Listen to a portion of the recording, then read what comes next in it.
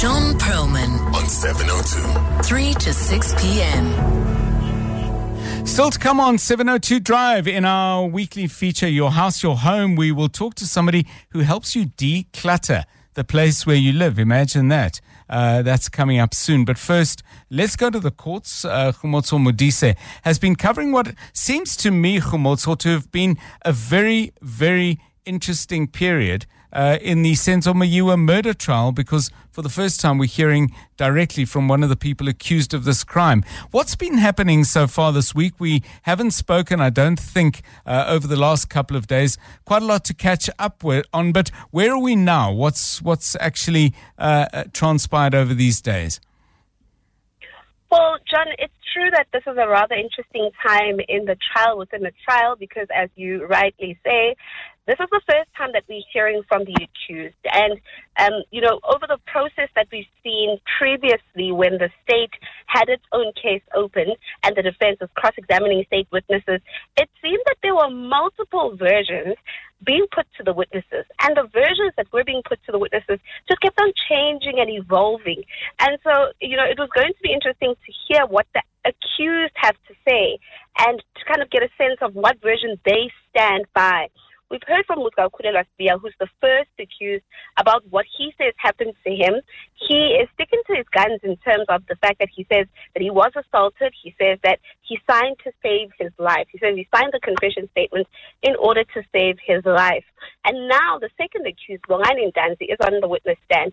Ndanzi's matter is rather peculiar, but it's a little tougher also than Sibiya's matter, John, because he signed not one but two confession statements, one before a police officer and another before a magistrate, and he was legally represented by Advocate Dominic Mchiako.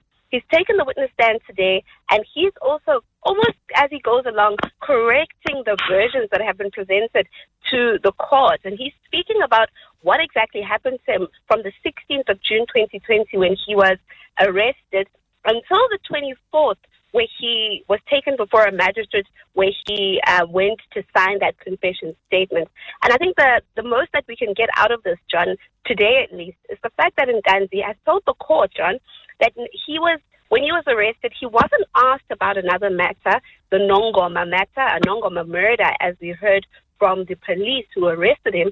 He says he was immediately asked about his involvement in the murder of Senzo Meyiwa, and that's exactly what he was questioned about and tortured for throughout that period. One of the things I would have thought is crucial in this kind of contestation in court, and as you call it, a trial within a trial, is whether there is medical evidence, and I'm not for a minute suggesting that is the only thing to be considered, or indeed the magic bullet either way. But when that has come up, either to say there was medical evidence or there wasn't, what stood out for you? I mean, has that been prominent in the back and forth? Well, we heard from a doctor who testified last week. Now, I must say that he was a dentist that Bongani Ndanzi was taken to court, taken to see, because police were looking to determine whether Ndanzi ever had a gold tooth. And this is, of course, because the description that was given by the people in the house was that one of the intruders had a gold tooth. And so we heard from that dentist last week, who was a state witness, actually, who told the court that, Ndanzi didn't have a gold tooth. Right. That's what he established. But also he established that, Ndanzi didn't show any signs. He didn't see any signs of an assault. Now, of course, we take that testimony with a pinch of salt because, of course, he's not a GP. He's not a doctor. He was doing a check that was aligned to his work as a dentist, but that did cover some parts of the upper body. And so he was asked cross-examined and examined about that evidence that he gave. But in terms of doctor's notes, I think that's what you're asking about, John, and whether there are doctor's reports that are presented before the court. Both accused, that's Sibiya and Bongani Ndanzi, have spoken about how they could not, even when they cried about their assaults, they got no help, no assistance from the police.